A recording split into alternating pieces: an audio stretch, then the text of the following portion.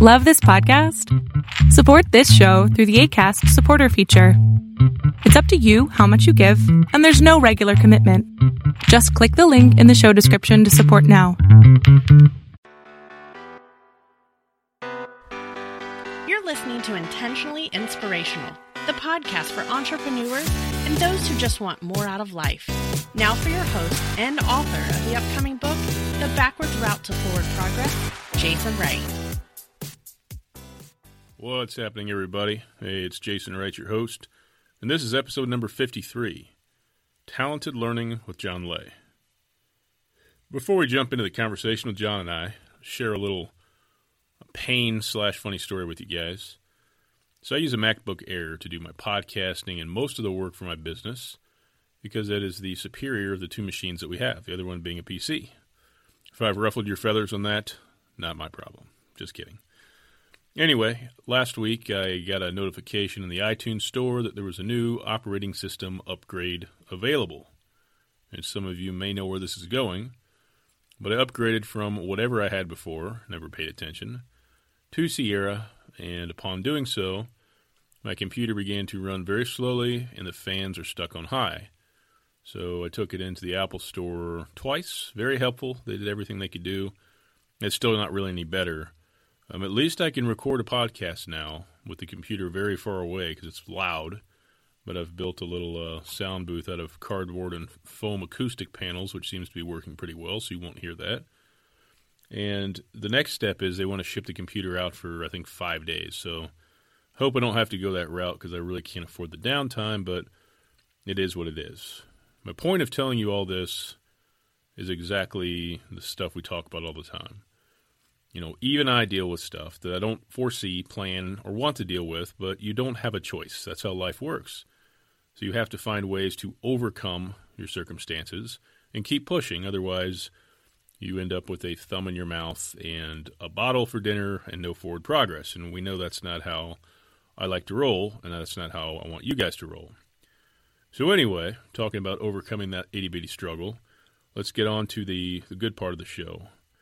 I had a conversation with John Lay. I'll introduce him on the actual interview in here in just a second. But he's a great guy. He's got a good story.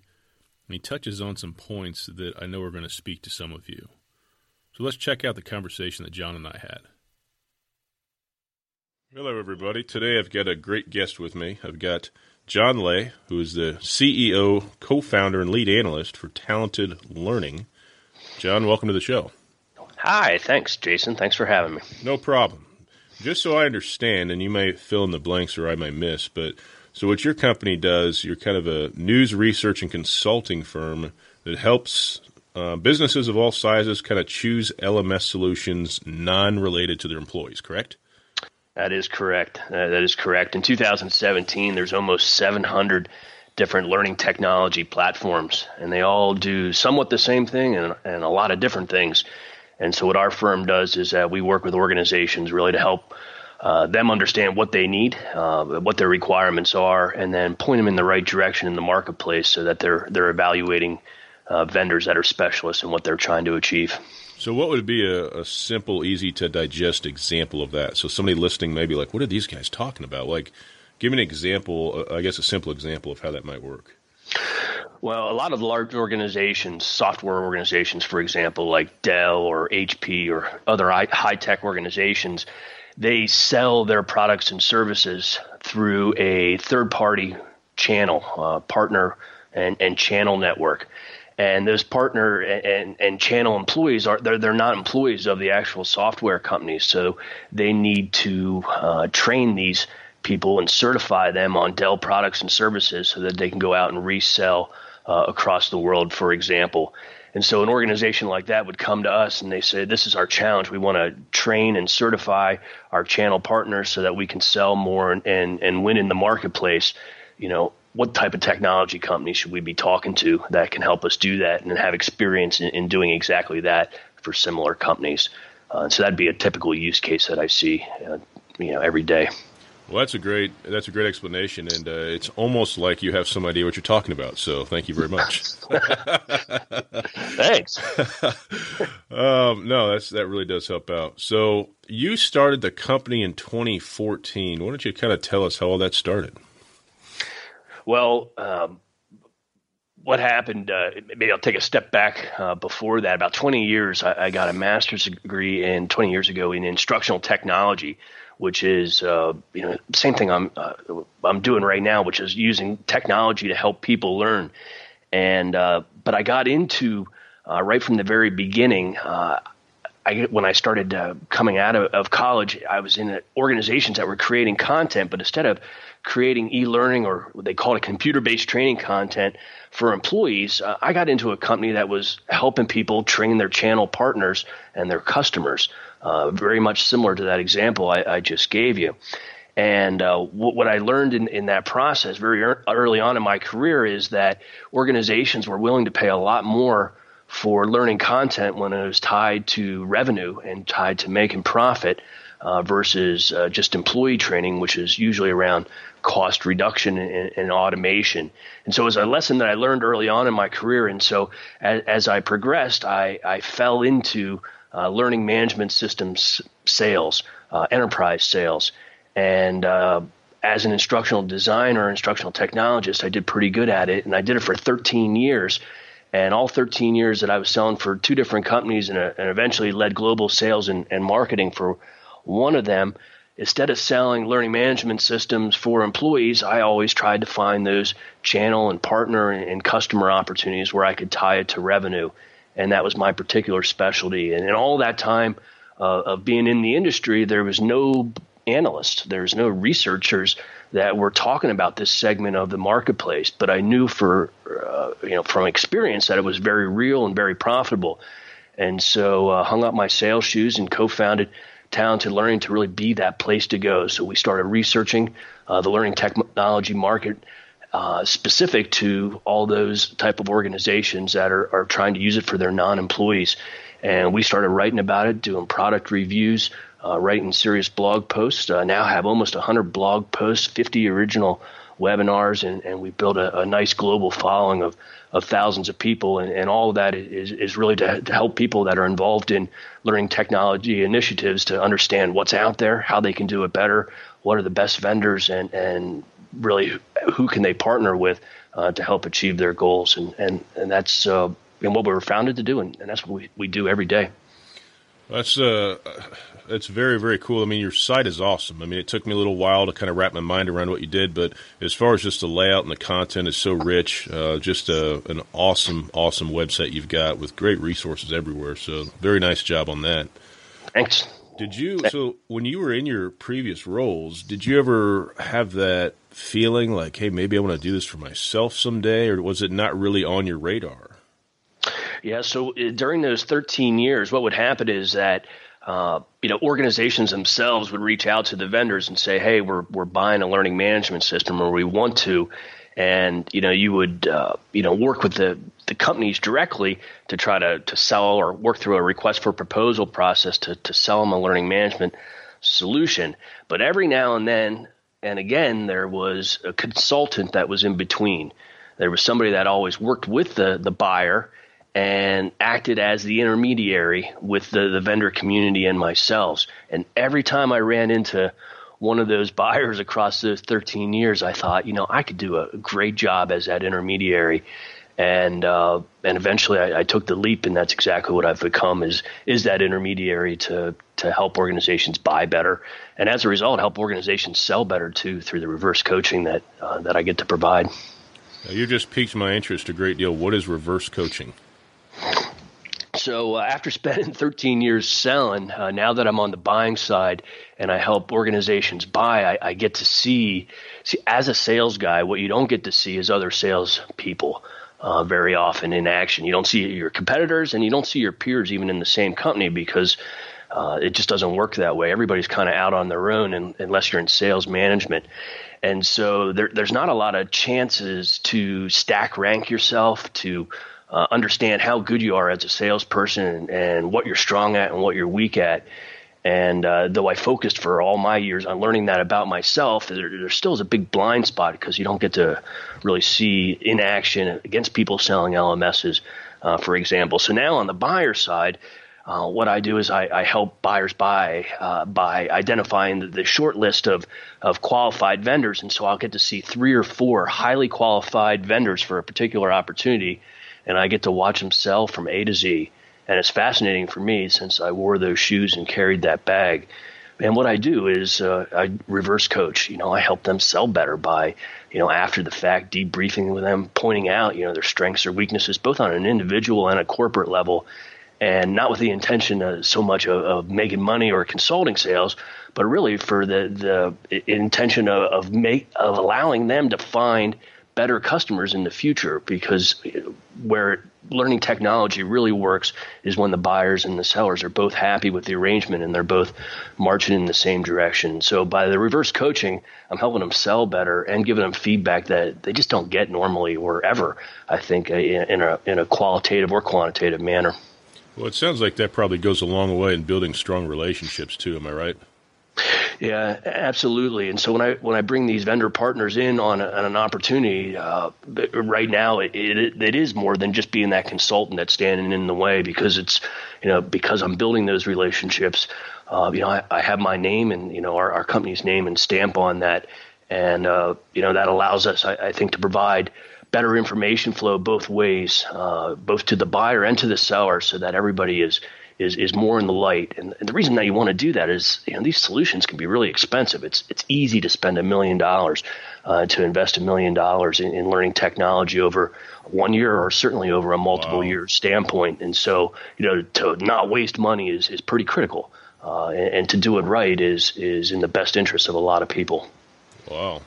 Well, let me ask you this. So when you talked about, I'm kind of going back to one area because I'm just really curious. So you talked about the time spent in the field selling when you were still an employee. What happened in 2014 where you either finally saw your opportunity or you finally said, enough is enough, like I got to do this, I got to do my own thing? Do you remember kind of that moment or that point that you switched over there?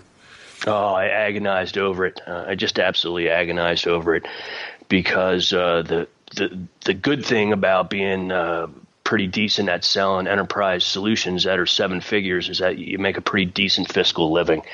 And so, to hang that up and to give away that W-2 and start your own thing in something that's, you have no experience in, and you have to build it up from scratch, is a scary proposition.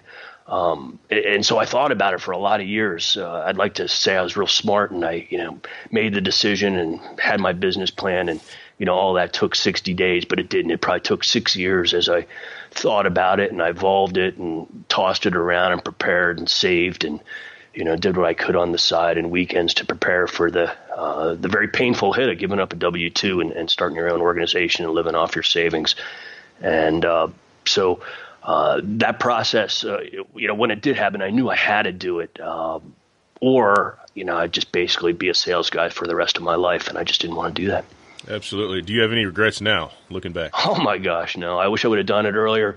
That's awesome. I was a chicken. I probably couldn't have done it 20 years earlier, or even 15 years earlier, but I probably could have done it 10 years earlier. But I would never go back. The last 3 years have been great. I mean, I was stretching my wings. We self-funded the organization, so there's no outside influence. Nice. I don't do it. I just don't do a thing I don't want to do, and I don't have to be beholden or influenced to anybody. And it's really been the greatest 3 years of my life from a professional standpoint. Well, I love what you just said, because you captured the fear that so many people listening are experiencing. I can't tell you in a week or in a month how many people I talk to have great ideas, but it's that fear. What if I fail? What will people think? That's the biggest thing. People are obsessed about what other people are going to think. I just can't stand that. Like, I don't give a rip what people think about me, because it doesn't have any bearing on your situation. But, people still have that fear. That fear. It's powerful. And here you are. You've gone through it. You've triumphed. And now you're looking back like, man, I should have done this 10 years sooner. So I hope somebody listening is like, yeah, that's so me. I need to do something. So beautiful. The fear was palatable, without a doubt. I mean, because the only way this could work for my business is that I needed to help people buy learning management systems, but where do you find them? How do you find people that are buying for 13 years? I tried to figure out where those people were earlier than the next guy. And so that was always the struggle of how could I find these prospects before they found the learning management systems themselves? And so how could I get myself in between there? And the only way that I could figure out how to do it without spending a fortune was by writing, was by creating a blog and creating inbound paths that talked about buying and selling learning management systems in a way that people would recognize, hopefully, that I knew what I was talking about and be able to engage. There's only one problem, is that I never written anything publicly other than proposals in my whole life. So on top of the fear of giving up my W-2, I had a very public fear of really looking silly in front of a whole lot of people trying to write. And that weighed on me a lot too. However, I got over it, and now writing is now absolutely one of my joys. I just love when I could carve the time to be able to do it now on a more frequent basis. Absolutely. And we got a touch into something I was going to talk about in a second, and that's your content strategy. But before I jump into that, any major challenges that you faced when you got the business started? Like, say in the first 12 months, what would you say some of your biggest challenges were just getting things going, getting traction? There's a lot of challenges getting going. If I had it all to do over again, I would have done more preparation, I think, more blocking and tackling on somebody's W-2, while still getting paid somewhere else. But I think what surprised me was all the things I didn't know around accounting, around just invoicing and collecting and, setting up websites and WordPress and, hooking that to databases and learning what marketing automation tools are and why you want to build an email list and what SEO is. And, I didn't know any of that stuff or knew it at a pretty minor level. And so in addition to trying to, earn money as fast as I could and build traffic, I had to spend a significant amount of time learning things that I didn't know. And, but just like riding a bike, once you learn them, they're like anything in life, once you know it, it's not tough. But I was surprised about all the things that I was supposed to know that I didn't. Absolutely. No, I think that's really fair. And one of the things that's gotten me, my story is kind of interesting. I've done what you did and failed, quit an employer and tried to go full time on my own and failed and burned up a bunch of money and time, and then kind of limped along and rebuilding and going to do it again at some point. So I say that very publicly with complete confidence and unwavering conviction, which I'm sure you understand. But yeah, a lot of people they don't, like you said, like WordPress.org. Like when I first learned what that was, I'm like, what in the world is open source? What is an open source website? I don't know what that means. There's a lot of little things that you never think about, like you say. And going along with that, there's a lot of little costs you never even knew existed. You're like, good Lord, everything costs so much. So really well said. So let's talk about your content strategy for a moment. Some people listening may not have a clue what that is, but for what I gathered, it looks like your goal and what you're doing well is being an authoritative resource in your industry. Kind of share with us a little bit what that means and how that works. So what happened during the 13 years as you become a professional salesperson and you're selling higher and higher ticket items, what you find pretty quickly in your career is that you're more experienced than most of the people you're more experienced selling than most of the people are at buying. And, maybe not in the first 5 or 10 years of your career, but it happens somewhere in that time period where you become more experienced in selling. And as that transition occurs, what becomes painfully glaring obvious is the mistakes that buyers make. And the mistakes they make in research, the mistakes they make in just their assumptions on what they need or what they think they need or how to approach it or how they should negotiate or how they should prepare or what vendors they should be talking to or how a proposal process should work or, what questions they should ask. All of that. There's no Bible or there's no document that you can go to that teaches you all that stuff. And so you either learn it by just being naturally good at it or through experience. But everybody else is kind of very, very inexperienced and unsure of themselves when buying $1 million system where your career could be. tied to it. And so I got to, throughout my career, just paying attention to all the different types of buyers and all the different types of mistakes that they made. And sometimes those mistakes would be in my benefit, and a lot of times, they wouldn't be in my benefit as a salesperson. But from a content standpoint, I thought, if I could just write about all those mistakes that people make and try to be a place where people could go to make smart, practical decisions, to not buy sizzle, to not get caught up in the marketing fluff, but think about things strategically and from a measurable business value. If I could identify all those different areas and start writing about them, inevitably I would find people that were Googling that exact problem that would get caught into my SEO net or my content net. And once I got caught in there and they read one of those articles, since they're all linked to 10 or more articles, each one, hopefully they would start bouncing in my network of content and find lots of valuable information that would help them make the right choice. And so from my content strategy standpoint, my goal was to provide as much free resources as I possibly could about all this stuff, because I knew at the end, or at least I theorized, at the end people would say, if I get all this stuff for free, what do I get if I actually pay this guy? Absolutely. And that was my strategy. And so, now I don't help people buy, when people have a big problem, they come to me and I, help them figure it out. And that's all from the content. That's all the content strategy working. Well, kind of piggybacking off of that, I just saw this right before we jumped on the call today.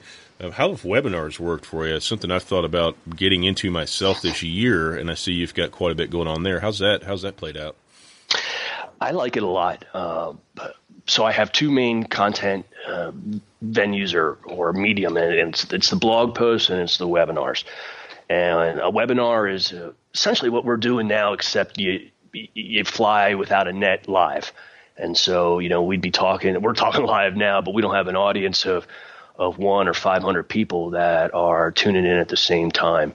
So webinars kind of are similar to this, but they carry some risk of downside, from a technical standpoint if things go wrong. But the upside is that they can be interactive. You can get questions from the audience. They can help turn the presentation or point clarification on the presentation in ways that weren't anticipated. And you get a lot of interaction with questions and back and forth. And why all that is important is, the webinars, just like the blog posts, are all on topics that'll hopefully be useful to people that are thinking about or buying or have just purchased learning technology. And so it throws a nice net to find people that are responding to the abstract or the marketing of that particular webinar, and then being able to try to share some best practices. And lots of times they take that knowledge and they go and they hopefully make good decisions. And lots of times they come reach back out to Talented Learning and ask for help in one way or another to in their process. So I find it invaluable. Last year I've done about 50 altogether. In 2017, we're doing one every 3 weeks. We just keep it every 3 weeks, and then we market it for 3 weeks, and we're ready to go right on the next one. And it's kind of tied right into our blog content, so the two go together. So if we catch people's attention with a relevant topic in the blog, they can sign up for the deeper level conversation in the webinar. So for me, it's really been a nice strategy. We've been recording those webinars, and then we use those as put those behind forums over time. So it's still free content, but you have to identify yourself to access the back library of these recordings. Sure. Does a webinar give you a good opportunity to capture email addresses as well to build that list?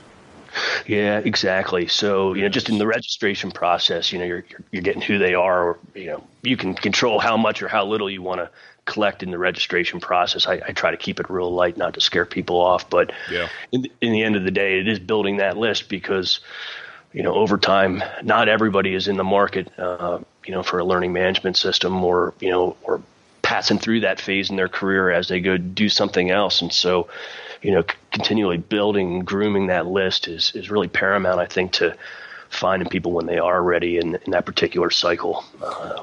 Yeah, email still remains the best way to get in touch with people, and it's definitely going to be your most engaged followers. So very, very important. Mm-hmm. Yeah, I think so too. Well, let me ask you this. You've been there before.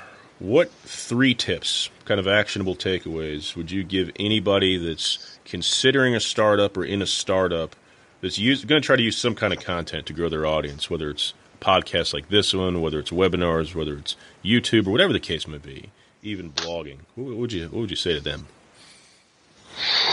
I think that's a good question. Thank you, sir. You must be a professional. I think probably the most important thing that you can do is that you can't fake it. You got to find something that you're really interested in. Writing is hard.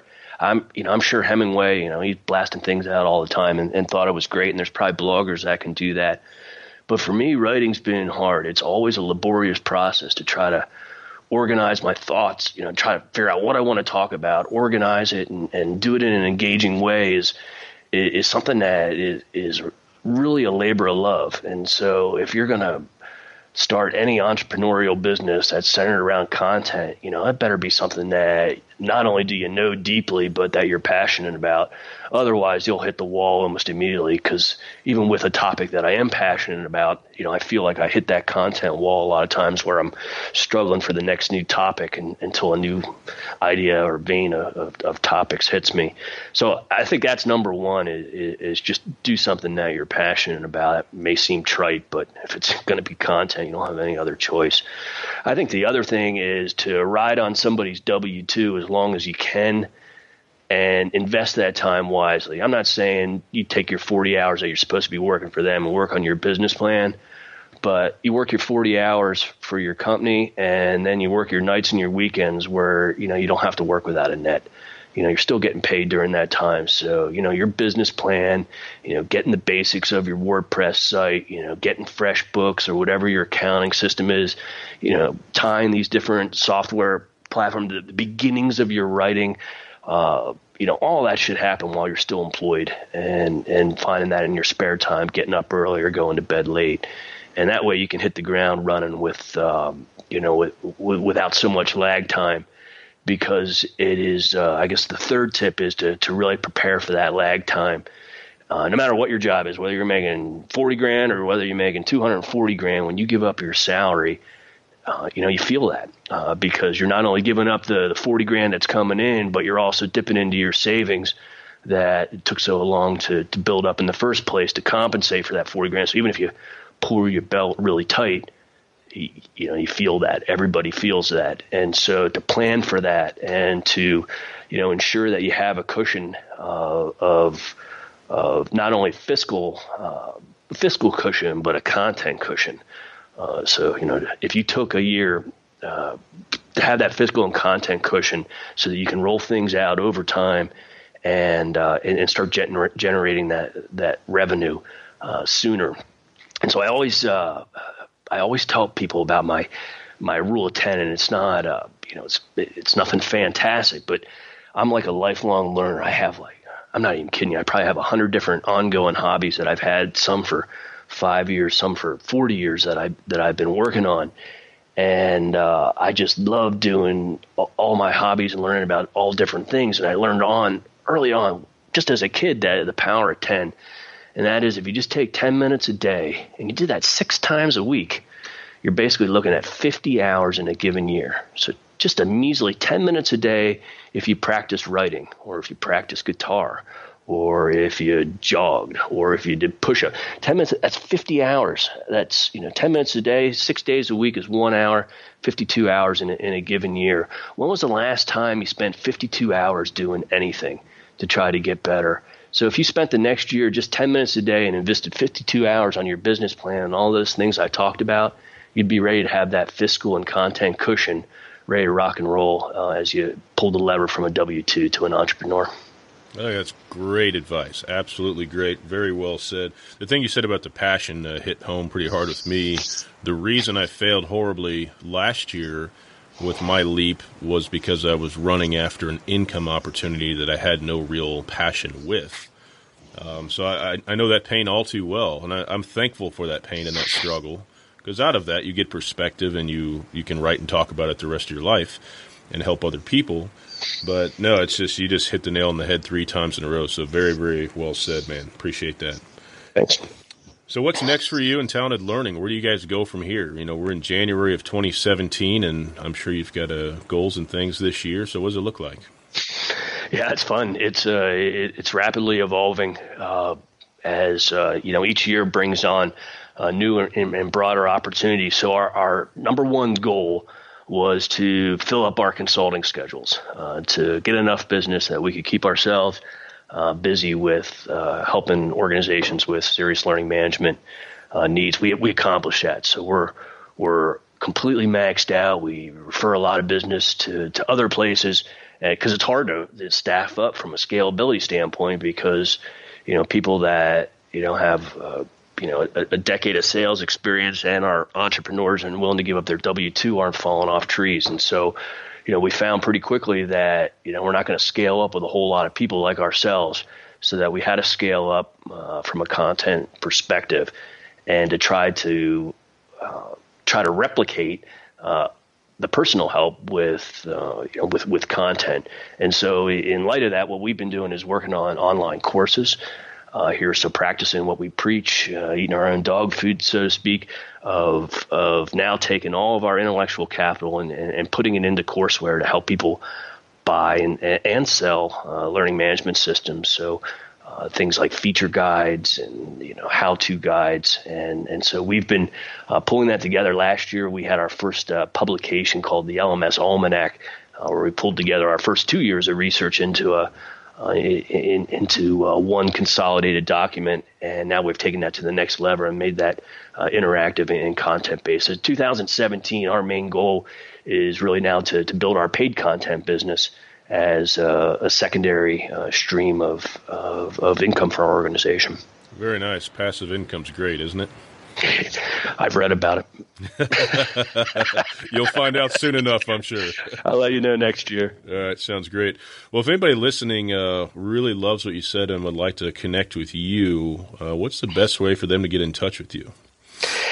You can find me on Twitter at John Leh, JOHNLEH is probably the easiest, or John Leh at talentedlearning.com is my email. Feel free to reach out via LinkedIn or any social media. We got a pretty strong presence. Okay. And I'll tell you guys, he's very responsive and easy to get a hold of, so that's always a big plus too. Well, John, I certainly appreciate your time today. I've had a great time with it. I hope it's been enjoyable for you as well. Yeah, thanks very much for inviting me in. It's fun to talk about the starting the business and just that whole process. And anybody out there that is in that and wants to bounce off any ideas, I'm happy to help. All right. We appreciate that, sir. Thank you very much. Welcome, sir. Have a great day. You too. If you need anything from us ever, obviously you're part of the family now, so no problem at all. Well, if you guys want to check out the show notes from this episode, just go to intentionallyinspirational.com/episode 53. We'll have our show notes there. We'll have links to John's Twitter account, his website, and his email as well. Nice and convenient for you. And something new I want to throw at you. So just for the first episode of the show, I paid somebody to transcribe it for me into words. I wonder if there's any of you out there that find that the transcriptions valuable. I'd love to get some feedback on that because I've got a lot of episodes and I don't want to spend the time or the money to do it if I don't think people are going to pay attention to it. So I'm kind of curious. I did one episode. I'd love for somebody to take a peek at that. Right there on our podcast page, right under the show notes, there's a link for that transcription. I'm just curious if people like consuming this kind of content that way. So if somebody would reach out to me, let me know. That'd be awesome. So I want you guys to enjoy the rest of your week. I realize this episode is coming out late, but better late than never. And we will catch up to you next week. We've got 3 great guests that I was supposed to record with today, actually, today being Wednesday, January 25th. But I had to cancel all of them because of my stupid issues with my computer. So I'll take the baby steps. So I get an episode pushed out one at a time. And we've got more great guests just like John coming up in the next coming weeks and months. And we will keep doing what we're doing. And I'll tell you another thing. This just popped in my head, but we are running the highest 30-day volume. Sorry about that. Looks like my Mac rang my phone into the podcast, so wonderful. We are running the highest 30-day download volume I've ever seen. Thank you, guys. Keep spreading the word. If you haven't subscribed on iTunes, please do so. We love doing this, and we love getting your feedback as well. Enjoy your week. Take care. Thank you.